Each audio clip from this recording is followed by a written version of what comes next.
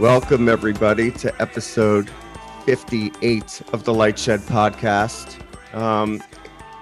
And while many of you noticed we did not record a podcast last week, some have even reached out to say how much they missed it and how much they enjoy it. We appreciate that. But since we've done the podcast, we've also shared pieces of our lives with all of you, mostly happy occasions, some embarrassing, probably especially for me.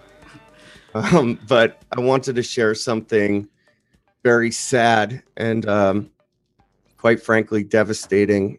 Last week, my brother Jason passed away suddenly, likely of a pulmonary embolism, but we don't know exactly for sure. It was sudden. And I was very close with Jason, and everyone in our Lightshed family knew him and loved him. Just to give some context on his life, Jason was autistic, but higher functioning, and he had a tough life, as you can imagine, growing up. Kids are cruel.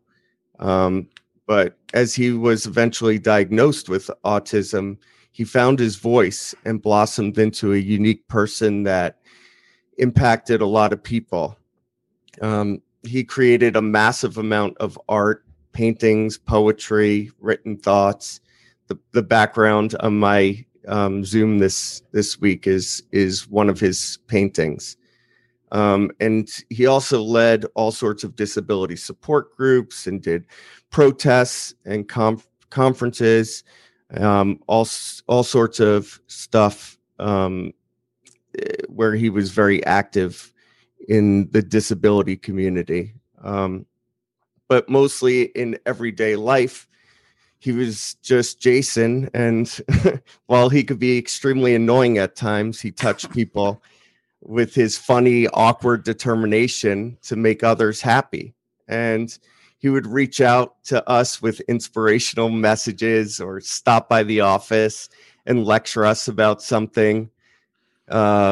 Well, the last time he did, when we were in the WeWork, he was distracted because there was that Pac-Man game, and he ran off and played the Pac-Man for about an hour. He was very nostalgic about things from our childhood. But I guess, Walt, you were often the recipient of a lot of his inspirational texts and DMs. He really loved you a lot. Hopefully we get a chance to play for our outro music some of the stuff that he sent. But yeah, always inspirational. Always just a kind, hearted person, which sometimes can be hard to find these days. Yeah, is this the last one he sent you? Yes, this is the last one of the more recent songs that he sent me. This was, I think, talking about the colors of the Lightshed logo specifically. Oh, really? Yeah. That this reminded him of the Lightshed logo? No, I just said it's not, we had a little debate about it. And yeah, he was always very opinionated. But didn't he? I think you showed me something that he sent you maybe a few weeks or a month or something ago, where what was it? It was like have a great day with an emoji of a dancing chubby baby. Yeah, that was fairly typical. Anyone who he had ever come into contact with, if he got your phone number, Twitter handle, or whatever, he would always send these messages over, like have a great day, it's a beautiful day, whatever, and always something funny attached to it. Yeah. Sometimes though he was a little relentless. A little. I mean, I think that's the understatement of the podcast. When Jason would call Brandon in the office, he didn't just call Brandon. He never stopped calling until Brandon picked up. Like if Brandon was on with a client, there is no chance Jason would not stop buzzing in over and over and over again until Brandon stopped what he was doing and handled it. Now, I did learn this week that only reason he called Brandon incessantly was that he was first trying to get his mother first. If his mother didn't pick up, if Lois didn't pick up, second choice was Brandon. Yeah, I was second fiddle. But that was a nuance that I didn't know until last week. Well, the funniest, if he was passionate about something too, he wouldn't stop going at you. And I remember when we first put up the Lightshed website, he wanted it to be disability accessible, and he kept bothering me about it. And I said, Rich is in charge of the website. You should really reach out to him. And wasn't he emailing you like 3 times?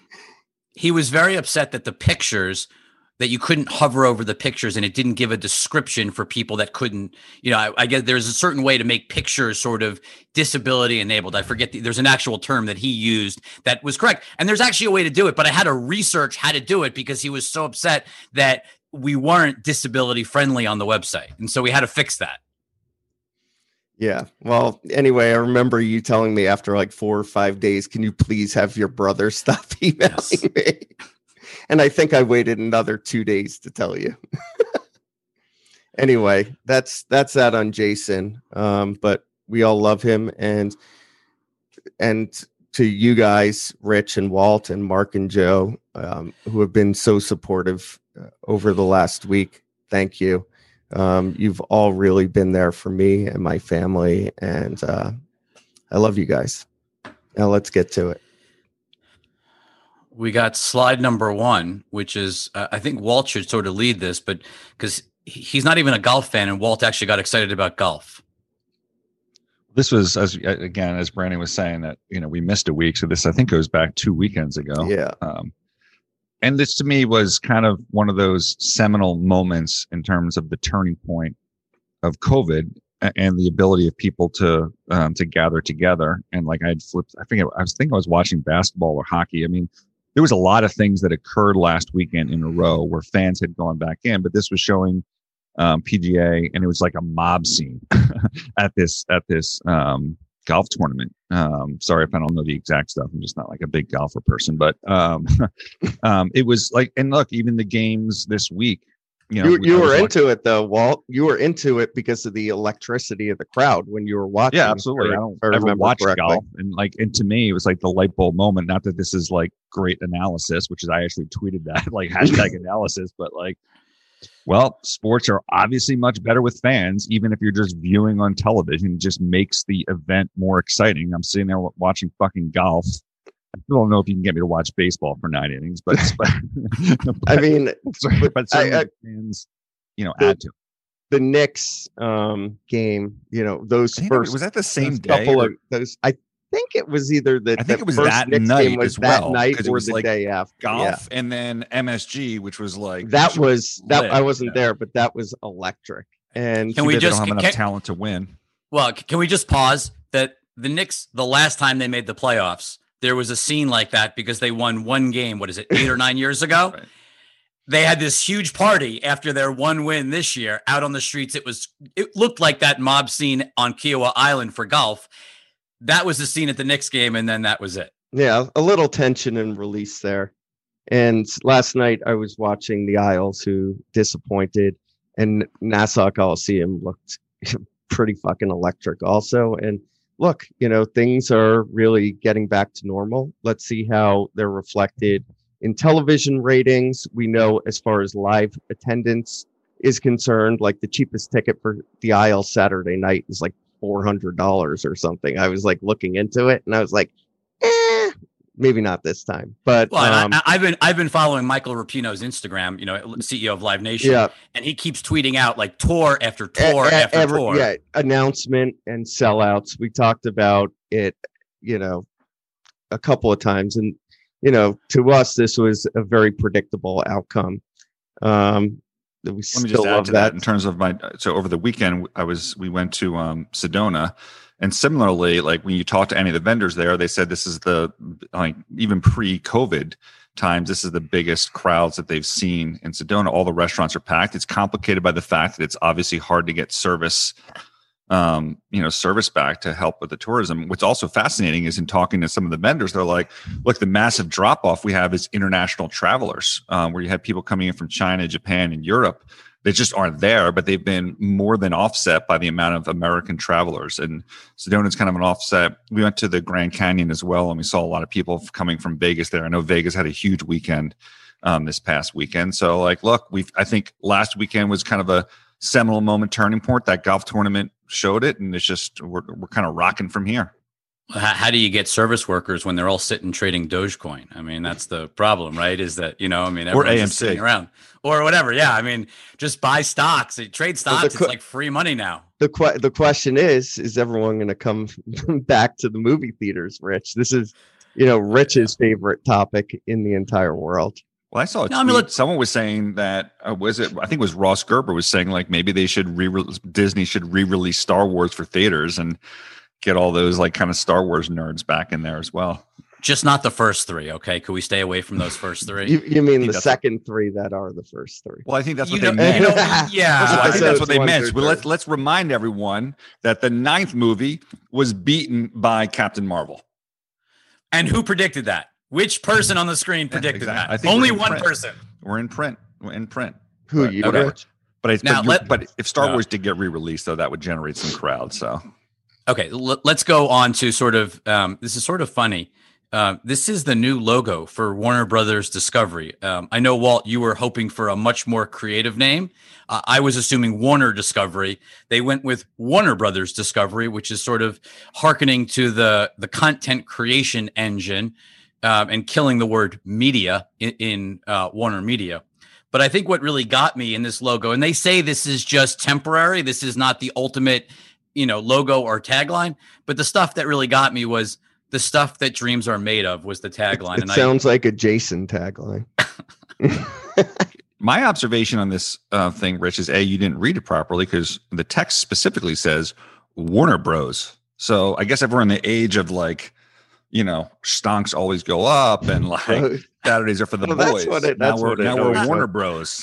I actually didn't read that. That's actually a great interpretation, Walt. Like this is playing into the meme crowd. Yeah, Warner Bros. Is that like font or whatever from Superman?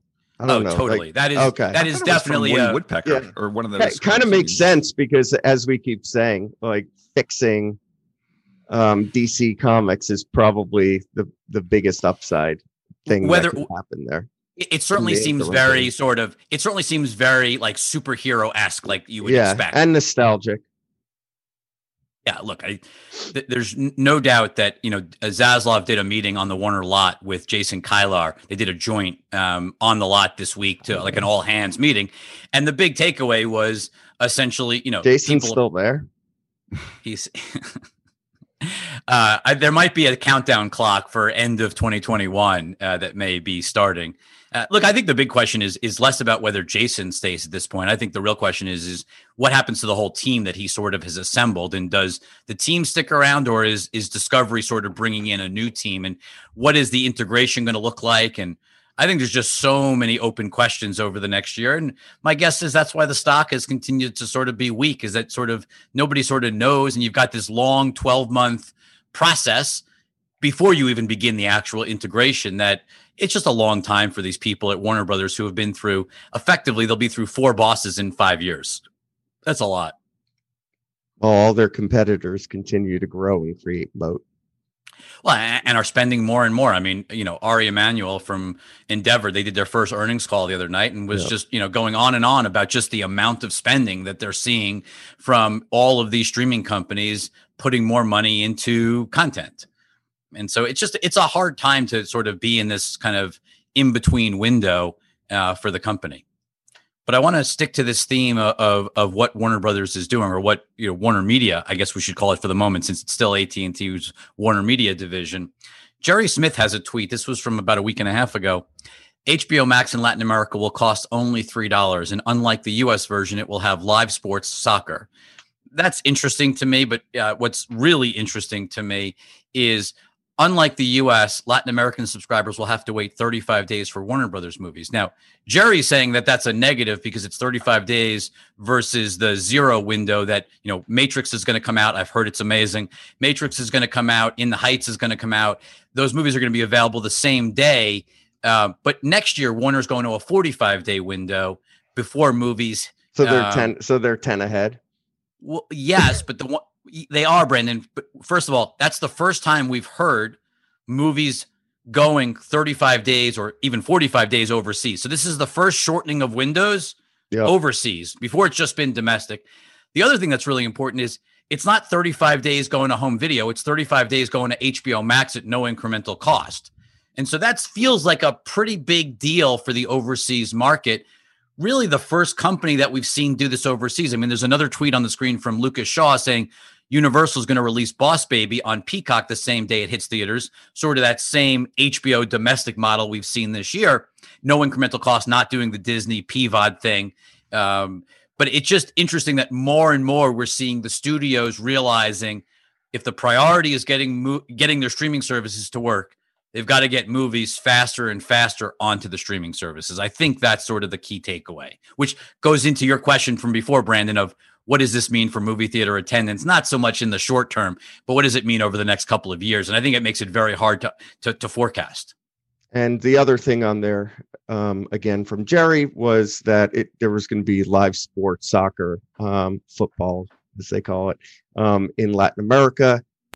I would expect that sometime soon you're going to see live sports in the U.S. on HBO Max. I'd be very surprised if not. It sounds like the NHL deal includes it, right? I mean, that was sort of the implication. Right. That's right. Good point. But again, it hasn't launched, but it certainly sounds like it. And it'll be interesting to see what, obviously Zaslav and Discovery have a lot of overseas content in Eurosport. If you were to collapse sort of Discovery Plus into HBO Max, obviously that would give you a lot of overseas sports, especially in Europe, for HBO Max. Yeah, I'm curious to see what their strategy with sports is in general. Are they going to double down, push harder into sports?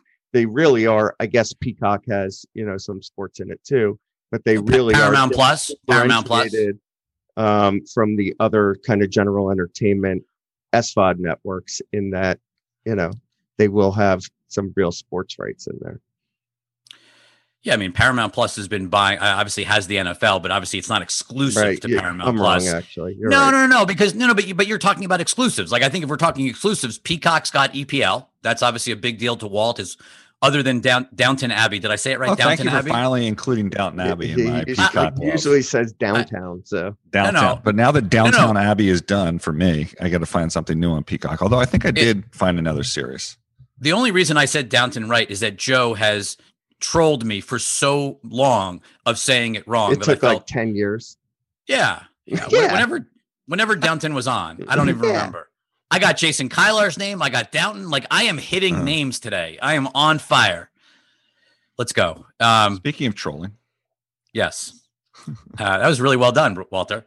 So this is from AMC's filing. I want to just read this because this is, sort of amazing. I'm going to read I think I'm going to stick to the second part. Our market capitalization, as implied by various trading prices currently reflects valuations that diverge significantly from those seen prior to the recent volatility and are significantly higher than our market capitalization immediately prior to COVID pandemic.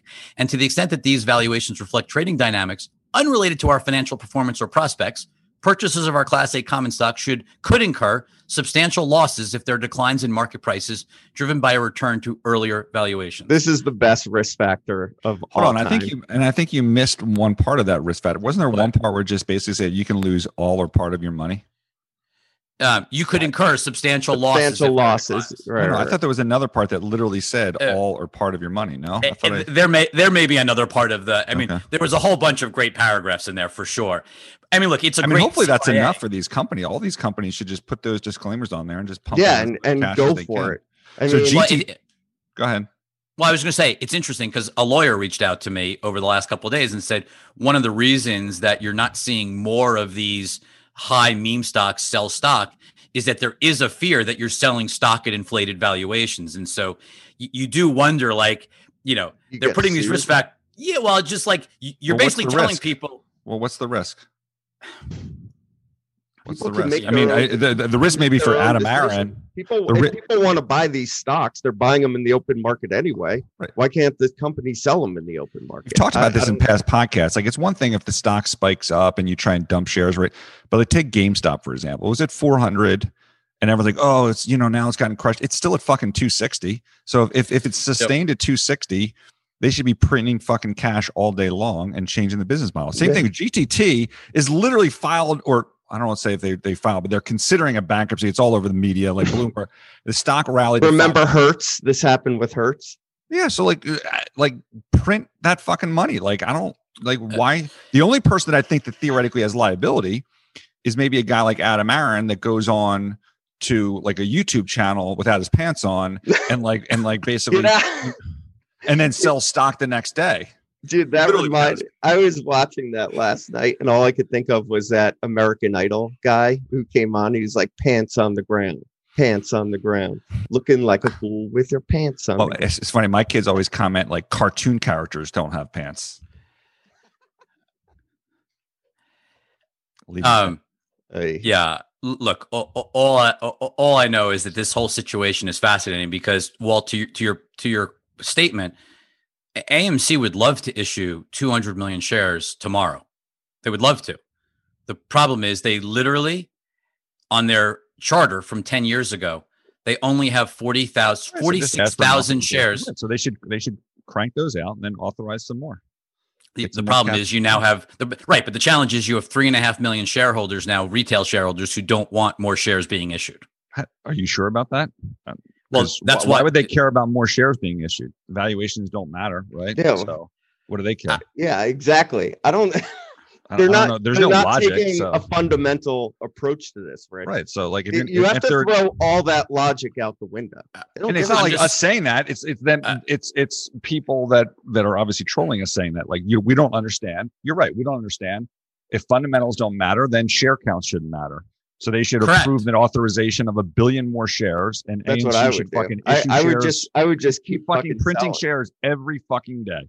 But and if they don't, by the way, if they don't, what rights do the debt holders have to sue them? Because they have an opportunity to monetize and bring cash on the balance sheet to pay off the debt. So maybe the debt holders should threaten to sue AMC or any of these companies if they're not printing shares. I don't know if you could do that, but well, I'm just saying it seems like a no-brainer. Your fiduciary duty and reinvent the company. Sure. The crazy thing is Adam Aaron was on TV was on YouTube last night, Walt, and basically without said. Pants. The one without pants. Yeah. Without the pants. Without pants, Adam Aaron. Pants on the ground, Adam. Stated, we pulled the request for 500 million shares because we knew you retail shareholders would reject it. We're now trying to do an authorization of 25 million instead. How does he? Okay. Huh? I'm just saying that's what he said. I all I have is his statement. I don't have anything more than that. Oh. Okay, let's move on. We've got Verizon. I don't think the apes care about that. No, they don't. Right. So I don't he doesn't know his own apes, I guess. Yeah, exactly. The self-proclaimed apes. I'm just glad Joe is not part of that ape gang. I am going to read Rich DeMoro's tweet now. It says, if you have a Verizon Unlimited plan, you can get 6 to 12 months of Apple Arcade free. Easy to redeem. Look for the banner, yada, yada, yada. It doesn't matter. But bottom line of this tweet is Verizon looking to add more things to their highest tier rate plan. Why? As our podcast listeners know, this is how they're going to grow revenue by migrating existing customers up to higher rate plans. And we talked about this before. And, I think in some of the Lightshed lives and premium accesses that we've done, we've questioned people about what are the gaming things that you're going to add? So Apple Arcade. Why fucking Apple Arcade though? It makes it does anyone actually care about Apple Arcade or play any of those games? It seems like they should probably, I don't know, cut a deal with Epic and give a battle pass away for free, or cut a deal with Roblox and give Robux away, things that people actually care, in a way to reach, younger consumers that it's also interesting to be your customers for the next however many years. And iOS users can basically get Apple Arcade for free by doing that bundled rate plan, right? If you're getting cloud and you're using Apple Music, you can get it for free. So maybe there's just no other, Brandon, if you were running a telco, what subscription gaming service would you add? What should T-Mobile and AT&T do? I mean, actually, Verizon does do something with Sony. I think you could get PlayStation Plus.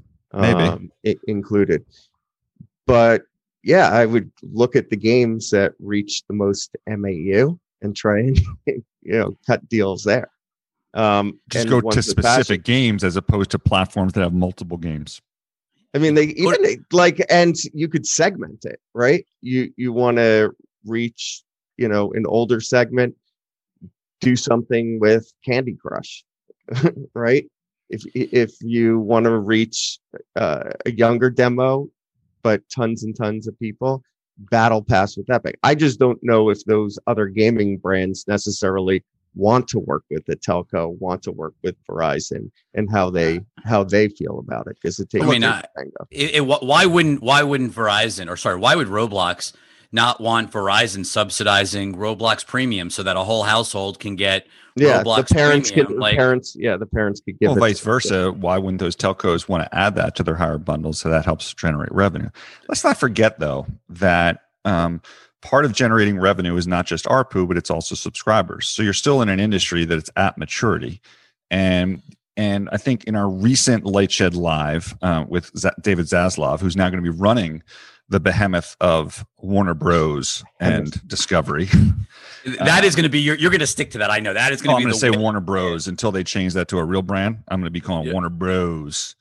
So when the Bros, after, let's just call it the W Bros, brothers. The Bros, WB. The Bros. For podcast listeners, when I talk about the Bros, I'm talking about Warner Brothers Discovery. Anyway, but what he said was like long term, maybe even intermediate term, don't expect these things to be exclusive, meaning like you don't have to go to T-Mobile to get your free Netflix. Maybe Netflix will be available in the highest tier of the telco for every one of the wireless operators. So then the question is, how do you really differentiate? And historically, it's been those that have invested in the network, and you have a good experience. This is what's benefited Verizon historically. The change that has happened is AT&T is discarding and monetizing the Bros. So as a result, their leverage is now low, and they can invest in the network. So Verizon, who is kind of, their narrative always changes. First it's like, we're not going to buy Spectrum. Then they do Spectrum Co. Then like millimeter wave's great. It's going to go 2,000 feet. Then we test it and it goes 200 feet. And then millimeter waves are 5G answer. And then they spend $53 billion on the C-band auction. So the latest thing is like, to get these higher frequencies to work, like uplink, everyone kind of admits. So if Verizon wants this narrative like changes, every executive that speaks at a conference says something different about their need for uplink at Verizon. The problem now is if they make that choice and don't supplement their spectrum, it could threaten their performance at a time when AT&T now has a balance sheet to go and buy some additional uplink, to go get the Legato spectrum. And T-Mobile could do the same thing. And Dish, by the way, could do the same thing. So there's another auction coming up, Rich. In addition to the C-band, there's a 345 auction where Dish could grab that spectrum as well. So like, that's fine if that's their narrative, which has changed and been wrong. And for the recent management team, like you can't give the current Verizon management team the benefit of the 30-year run that they've had in terms of the best network. So if they decide not to do that, they just risk not being competitive over the intermediate term. But what I was going to say is, AT&T picking HBO, T-Mobile picking Netflix, Verizon picking the Disney Triple Play. Those are all best-in-class choices in streaming video. There's no doubt. Like we would all say, those are awesome things to give to consumers to get you to upgrade to higher rate plans. I think the question is like Apple Music, Apple Arcade, like all these other things. Like I don't think they're really moving the needle. Like I just think that like, why not Spotify? Why not Fortnite Battle Pass? Why not Roblox Premium? Like, do the things like to Brandon's point. What are the best in class? What T-Mobile did with Netflix. Yes, pick the best in class. What does everybody want? The problem again is like, okay, so let's say you do Fortnite, and I know everyone loves Fortnite, but like the reality is like it'll move the needle for let's say 10 or 15% of these market that might move up that haven't already moved up. So maybe you get some 1 quarter's worth of acceleration. Okay, then what? Like by the time you hit 2022 and you've kind of stacked all these, you're just chasing your tail at the end of it. And by the way, you're adding incremental. Let's not forget incremental costs. Yeah, incremental costs. Like this is bullshit revenue, right? It's like if you're giving someone an HBO Max for free and then you charge them $5 more, that's just a flow through cost to the service provider. So great, you made the investors happy because your revenue looks like. Bottom line is, it's a growth challenge business. Period. End of story. Right, and but there's a really cute way to goose revenues. But it gets back to the point where like that's a limited life, And then what? And then it all comes, it ultimately, it's a scale business. It comes back to share, and what moves share? It's network. And we're at a turning point in the industry, right? And the best Verizon has all the right attention should be there. Right. And that's where, whatever, they've got 60 megahertz and initially, and an unwillingness to be flexible in how they look at building the network. So we'll see how that goes. So this was the week before. But we have Jeff Bezos and Amazon buying MGM for $8.45 billion. MGM's been, I think it was actually on our 21 for 21 being sold. Yeah. We said before on this podcast, it was on our 2018, 2019, 2020, 2020. So it finally hit. I don't think we ever actually predicted in all the predictions that we made about it getting sold. We never actually picked Amazon, but I think this makes a lot of sense for Amazon. They haven't been able to have that real, kind of 4-quadrant breakout hit. So if you can't build it, go ahead and buy it. It also gives them, if you think about sort of what, Walt has been a huge Marvel fan, and, I think the ability for Disney to mine the Marvel library, Guardians of the Galaxy and Black Panther were not the reasons you would have been excited about Marvel. The question is, they don't have, or do they, correct me if I'm wrong, I don't believe they have complete say over what extensions are made of the Bond franchise. I actually think, Brandon, they have. Rich? No? I think they have none, no control. Okay. Well, that's a major complication to this entire thing, because if they can't go out there and create that Marvel universe because they're not allowed to, well, that's a limiting factor. Sure. Look, I do not believe if there was an agreement from the Broccoli family to make the entire world of Bond, TV series, cartoons, the whole world, theme park village, whatever it may be, my guess is Netflix and Apple and many other companies would have been bidding aggressively to acquire this asset. So I don't think that actually is true. I just think it's, look, Amazon wants heft. They are really trying to push on volume. They haven't had that breakout hit as you want. This brings them a lot of content, a lot of things to play with. Now, remember, Amazon's also, it's merchandise, it's audio, it's podcasting, it's music, it's books. Like, there's so many other ways for Amazon to sort of leverage this library. Of course. Look, in one sense, it's a crazy price. If they find one or two properties that really can work that we're not thinking at all, and I'm not talking Pink Panther, but if you can find something hidden in a massive library, that could justify this whole transaction. Maybe it's crazy, and we'll see in a couple of years. No, it gives them content to work with. So what surprises me more, just want to end this on, because it was our prediction. We're not ending on this. I have something else. No. Go ahead.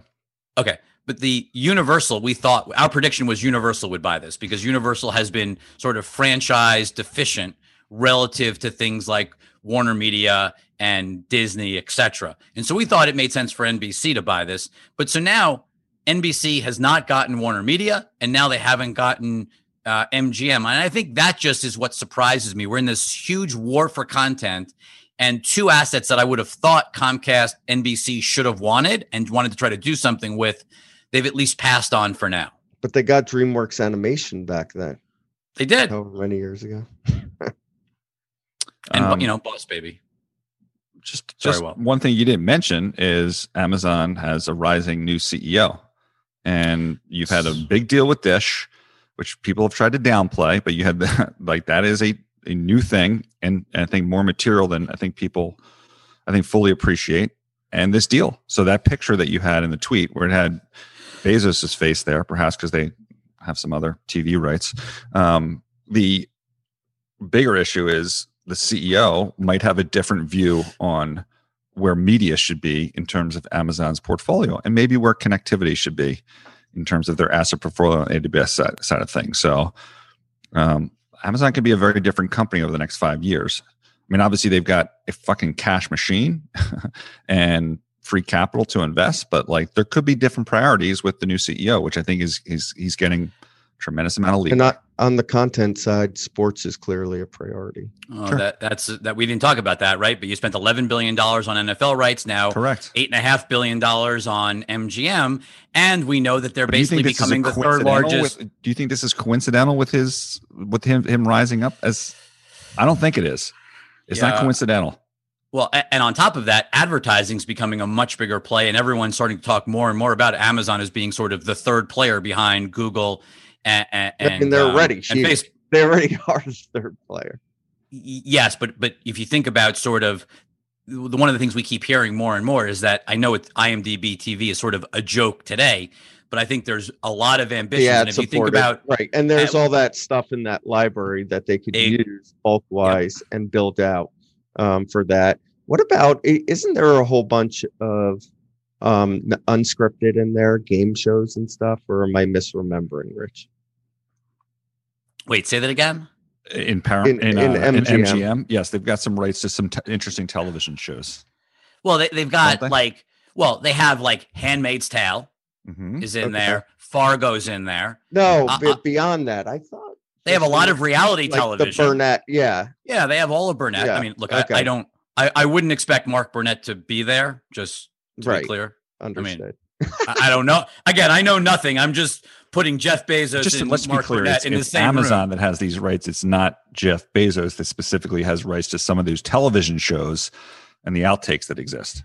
He might have an archive of, episodes, but we'll see. Move on to the next slide. Okay, hold on. Next slide. We've got this is sort of a headline. I think this came from Deadline, but it was NBC won't debut any new comedies in the fall for the first time in 50 years. And I just pulled that quote. I mean, this was coming out of the upfronts a couple of weeks ago. But I thought what was so interesting about that is, this sort of, we keep talking about sort of the shift to streaming and the fact that NBC, which is known for, think of almost every great comedy that the three of us have watched growing up as kids. Yeah. I mean, like, this was that was must-see TV, like comedies and Friends and Seinfeld, and we can go all the way back through the years. Did any of you actually watch the Friends reunion, by the way? No, I was hiking. My daughter, all the girls watched. Okay, I didn't watch it. I was just curious. But it wasn't a show. It was just them talking about the show. Yeah. And that's pretty fucking boring, right? I mean, I thought they were like doing an actual show, like where they pretended to be their characters. That's how it used to be with those like reunion things, right? Yeah, that's not a reunion show. That's just like, they just got around and talked about something. And that was this was like hanging out 20 years later or whatever. Cool. Sounds a lot. Not that interesting. Fun. So I was never into that show anyway. Whatever. I did on the plane watch the Housewives of New York City, though. That was fascinating. Garbage TV to watch. Did you watch a reunion show? It was not a reunion show, but I know they do the reunion shows. Those shows. Let's move on to Twitter. Actually, one of the best reunion shows while we're at home, Rich. Puck was one of my favorites in terms of Puck. Wait, what was Puck? Remember from MTV Real World? Puck was the guy that rode the yes, I do. And then the Real World would do, and that was one of the best Real Worlds ever. I was a religious watcher of that one. And then Puck came back for a reunion show and got in like a fight with someone. He was fucking awesome. So do you think that Paramount Plus, to stimulate demand, should do a reunion of the reunion of Puck on Paramount Plus only? I mean, Puck is a ratings getter. I don't hopefully he's still alive and that he's doing well. But reunion of a reunion. That's like a SPAC of a SPAC. Yeah, or a spark, a spank, a spink. Bob Backish, if you're listening, Puck, Paramount Plus, and Puck. Well, that is the pitch. In today's environment, I'm not sure that Puck's brand of things that he says or does probably would resonate or be okay. But who knows? Seems like something better for Discovery. We've got Elliot Turner. Tweeting this might be my favorite slide this week, actually. Okay, so you read it. Go ahead. Read Elliot Turner. There's a lot to read here, but no. I only want Brandon. All I want you to do is read the opening. Read it. Go ahead. Okay. Go ahead. Interesting call this morning on Tegas HQ from a digital agency citing Twitter's quote performance actually starting to work. They're talking about performance advertising and the share of performance rising from 5 to 10% of their spend on the platform last year to 42% today. And if I dig down lower, and I'm just going to pull out this one quote. In Q1 of this year, 39% of our spend on Twitter was performance ads. And by April, it was 42%. So that's a pretty big swing. And I don't get overly excited in Twitter. It's now an automated company. And basically what they're talking about is the fact that performance advertising, we're probably all starting to see more DR app installs and, click to do something ads inside of your Twitter stream. Basically, it's the type of advertising that Twitter couldn't get right for years and years and years. And we've criticized them for, as even, much younger platforms blew past them in that. And, it took some time for them to work it out, but it looks like it's finally starting to make traction, which, as far as numbers are concerned, could be a massive lift. If this is it's a very small part of. Look, Twitter has said they want to get to 50-50 brand and DR versus like whatever 15 to 85 and there's been today. skepticism. There's been like investor like vomiting that it's not happening fast enough. And remember, it's important because the dirty little secret of Facebook is that it's 95%. It's 95% performance in DR. Like when brands, you saw last summer, brands pulled away from, they boycotted Facebook and Facebook had great numbers. Like the brand dollars on Facebook are tiny. It makes a lot of noise and people talk about it. But what really drives Facebook is DR performance advertising. And it's the best there is in the entire world for performance in DR ads. And Facebook. This is in the wake of IDFA. Well, I guess it sort of shows that IDFA is sort of a lot more noise, especially if you're building, like it may be a bigger issue for Facebook that's at that pinnacle, but if you're rising up, that the ability to sort of improve your targeting is still far overwhelming the risk factor from IDFA. If you're a company like Twitter who is nowhere on it, right, then there is only up to go. It matters a lot less. Yeah, which is, I think, why, even for Snap, Snap, Pinterest, Twitter, it's just a much smaller issue than it is for a Facebook, just given size and scale of their ad base. Anyway, let's shift to WWE, Brandon. Okay. For this from the Sports Business Journal, WWE has named Hawks CEO Steve Koonin, former ESPN exec Connor Schell, and WWE President and Chief Revenue Officer Nick Khan to its board of directors, continuing a push by Vince McMahon to evolve WWE into more of a media and content company. And we've discussed this, ad nauseum. WWE has given up basically on everything else. They are a content creator, period, end of story. They are going to live and die by their ability to license out their, what's now television show content, Raw and SmackDown. And they brought in television execs onto their board who are going to help them. Content execs, right? Content execs. Like Koonin ran content for TBS before he went to the Hawks. Like he was the programming guy. It was. No, I understand, but it's a programming content executive. Connor Schell did. When you see 30 for 30, that's Connor Schell. Like, it just you keep talking, Brandon. They're a content company. But I want to go back. The risk factor in WWE in your mind is they need to get the content to work before their next major rounds of negotiations come up. So there's, look, though, these executives, board members can help them come up with ideas for extensions, stuff like that. At the end of the day, though, the creative, for Raw and SmackDown and the storylines, that's up to Vince, because Vince has complete control over that now. So either he's got to give up some of the control, or he needs to get that right, because no matter who you bring in and all the ideas that you could have surrounding the main content, you got to get storylines right. And I think Raw had its lowest ever rating this past week. Again, they're going to get Thank you, Mark. Mark's just reminded me of that. We'll see what happens. I think July 16th or 18th, they get back to live touring, and we'll see what the impact is there. But they just got to get the core content right. dress up everything else. So this, I feel like, is the Walter Piecyk slide, because there is nobody on this podcast that had better insight into the time spent and fun. I guess that's the best word. I thought you were going to say it was my slide because, and for our podcast listeners, Rich is showing a chart with no numbers. And as you may recall, I trolled Verizon once at their investor day, putting up a chart with no numbers. But the chart Rich is showing is Instagram and Snapchat time spent in the US, like flat line, kind of low. And then Facebook is obviously up here. And then they show TikTok kind of the only line here, just kind of rising from 2018 to 2021 to meet Facebook in terms of times spent. I don't think the line I don't see here is Google, perhaps because it could be 5 inches above Facebook in terms of the chart. I mean, YouTube is the monster, and the growth of YouTube is so staggering right now. It is the biggest media story that's not being followed. But look, TikTok deserves a lot of credit. They have exploded.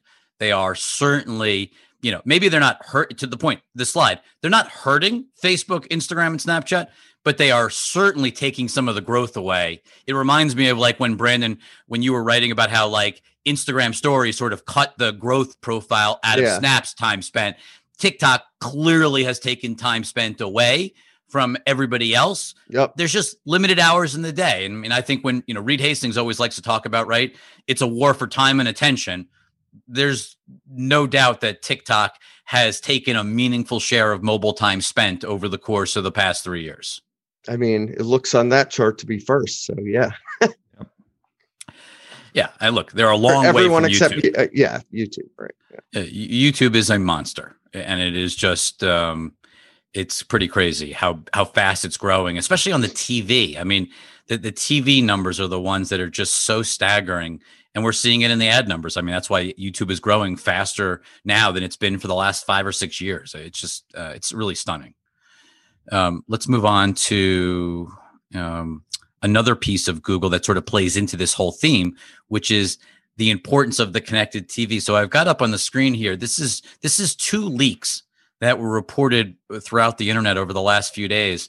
That this is Walmart. So Walmart's house brand is called ONN, and these are essentially Android TV streaming devices that use the new Google TV. So the Google TV that you love, Brandon, on your Chromecast, that I love on my Chromecast.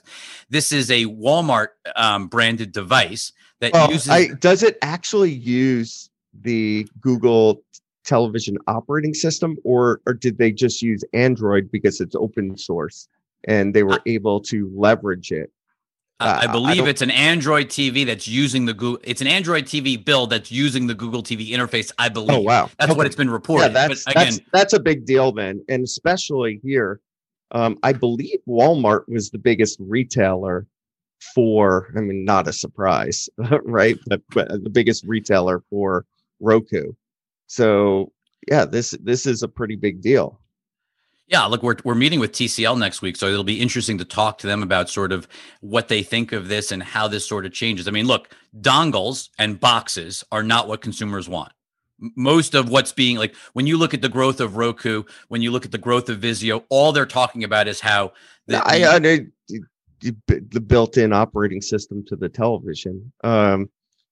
It still matters for a lot of people, though.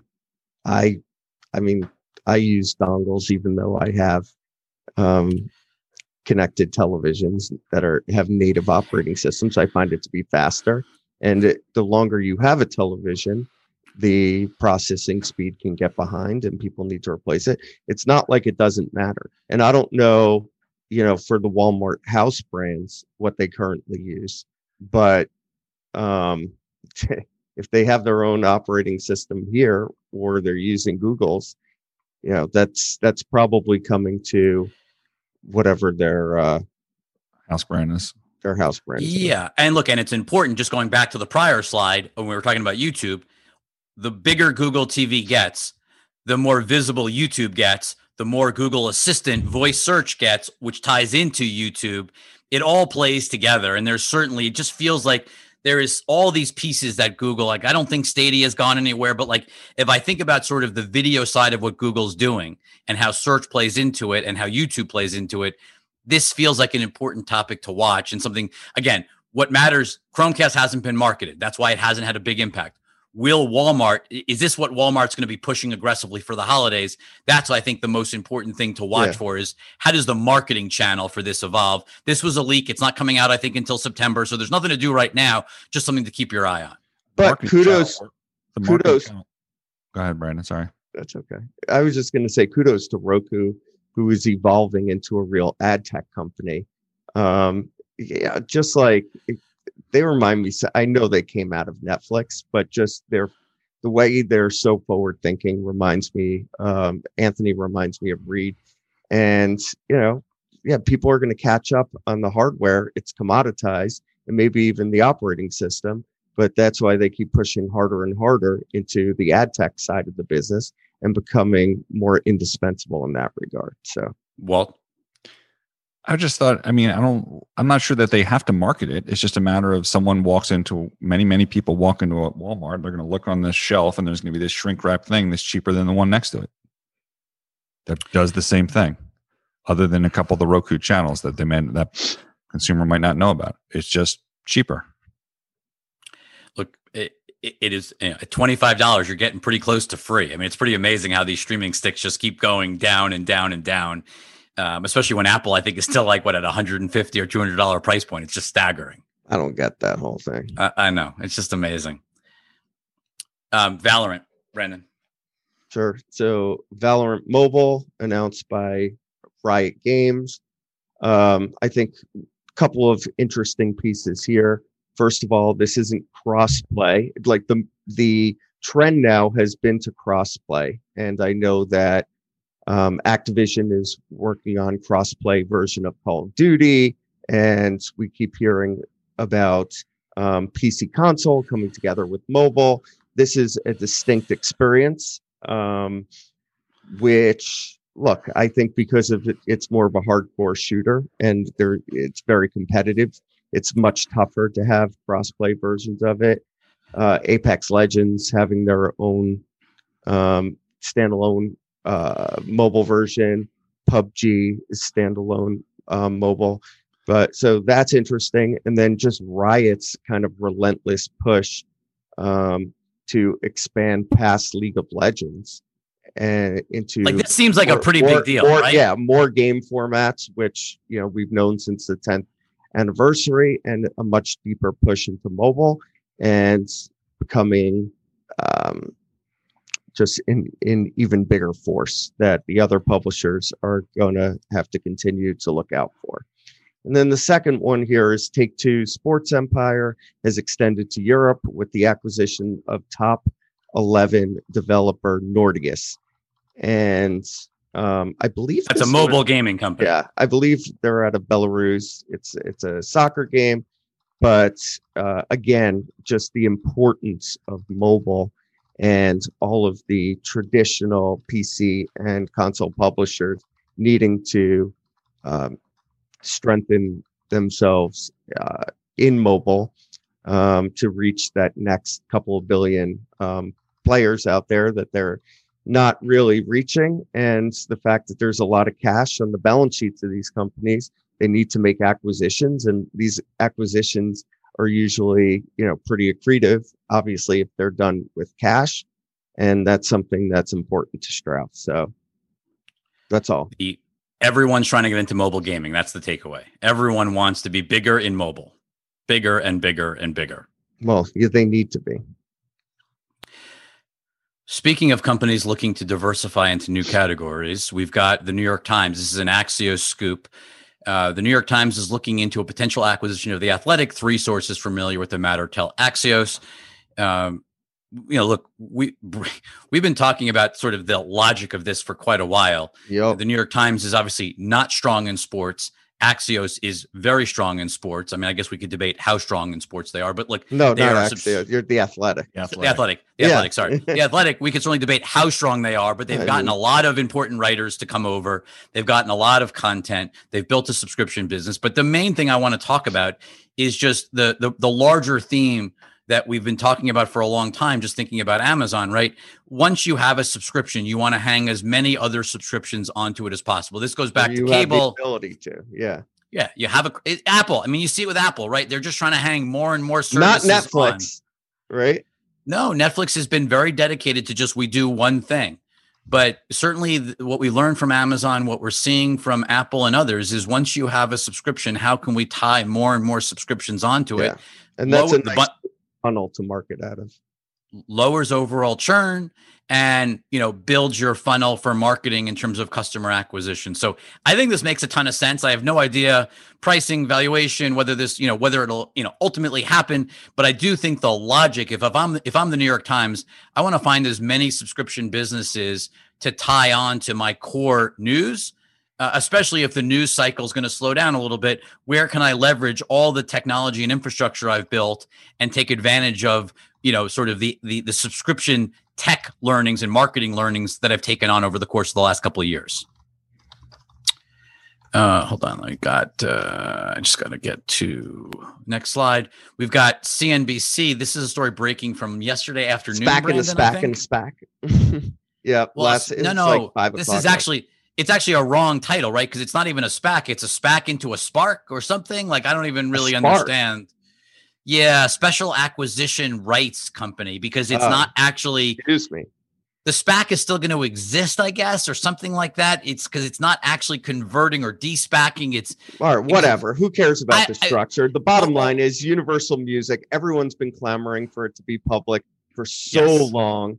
Stuck inside of Vivendi. Yeah, stuck inside of Vivendi, completely inefficient, not highlighting the value that was there. Warner Music Group came out, stock's done reasonably well, makes a lot of sense to get it out there and public, and it's happening.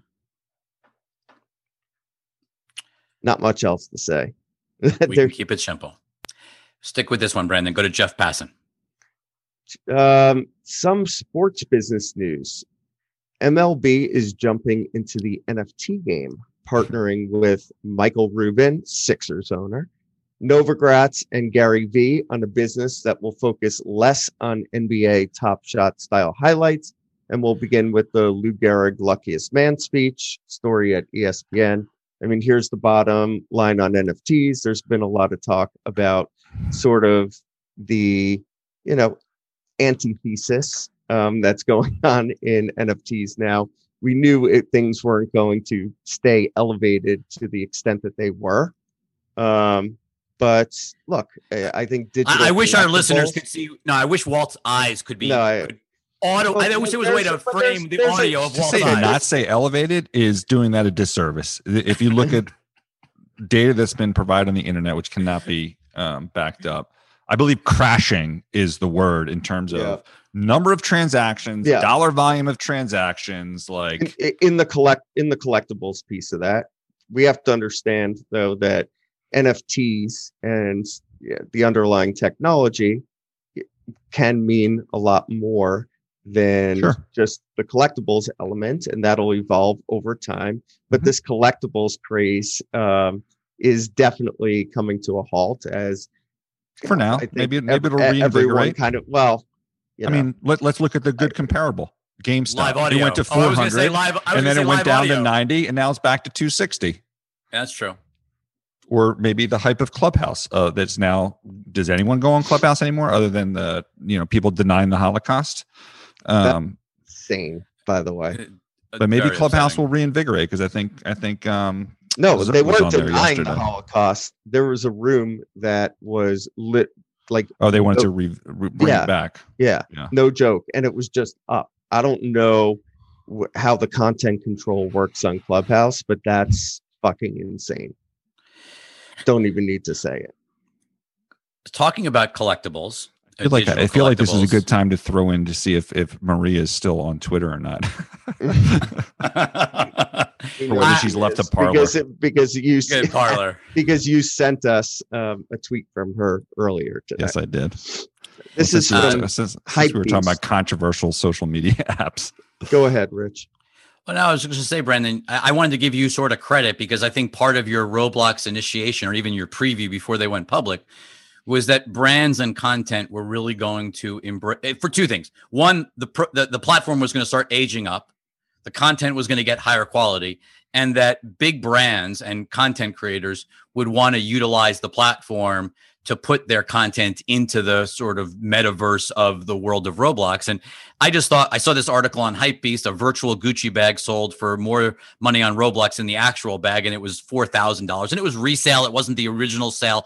But still, just the point that a brand like Gucci is putting merchandise into Roblox, to me, just spoke to, like, when you think of Roblox, you think of 8 to 12-year-olds, you don't think of Gucci bags. And so I just thought that sort of this juxtaposition of major high-end brand, fashion brand, iconic fashion brand in the world of Roblox just gives you a small taste of where this can go over the next 5 years. I mean, Roblox has obviously been an amazing stock in the last few weeks. Yeah, and this also goes back to the last slide on NFTs, right? 100%. People do.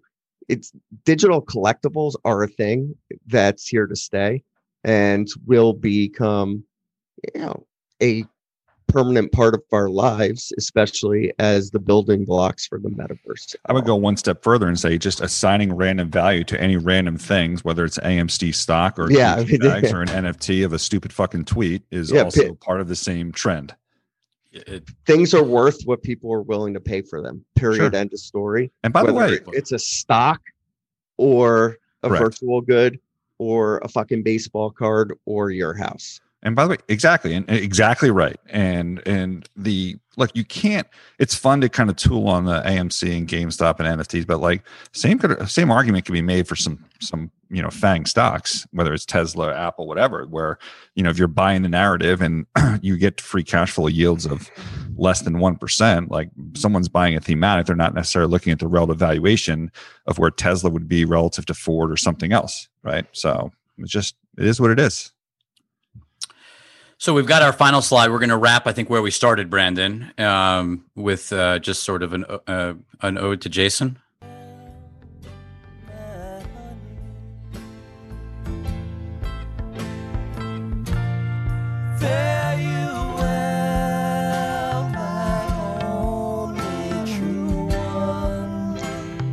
Well, we have a pick up for those who are listening of Jason in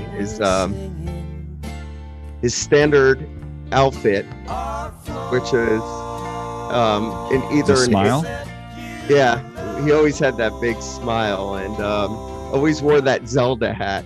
As we said, he was very nostalgic about our childhood loves, and he went everywhere with that Zelda hat, which we somehow can't find. That's killing me. This was your road trip, right? This is the road trip you took? Yeah, this is for Jason's 40th birthday. I took him to Scotland. It was always his dream to go there because he's was a huge Harry Potter fan. And we kind of chased around Scotland looking for different Harry Potter related sites. And he was a big nature enthusiast. And we drove to the Isle of Skye, which somehow took 14 hours because we stopped along the way like a million times, and he had to talk to every single person and like point out every rock and hill to them and tell them how lucky they were to see it. And all of us are lucky that we had Jason in our lives. And it's a far gone lullaby, son, many years ago. Mama, many worlds I've come since I first left home. That's episode 58, everyone. Going home by the waters.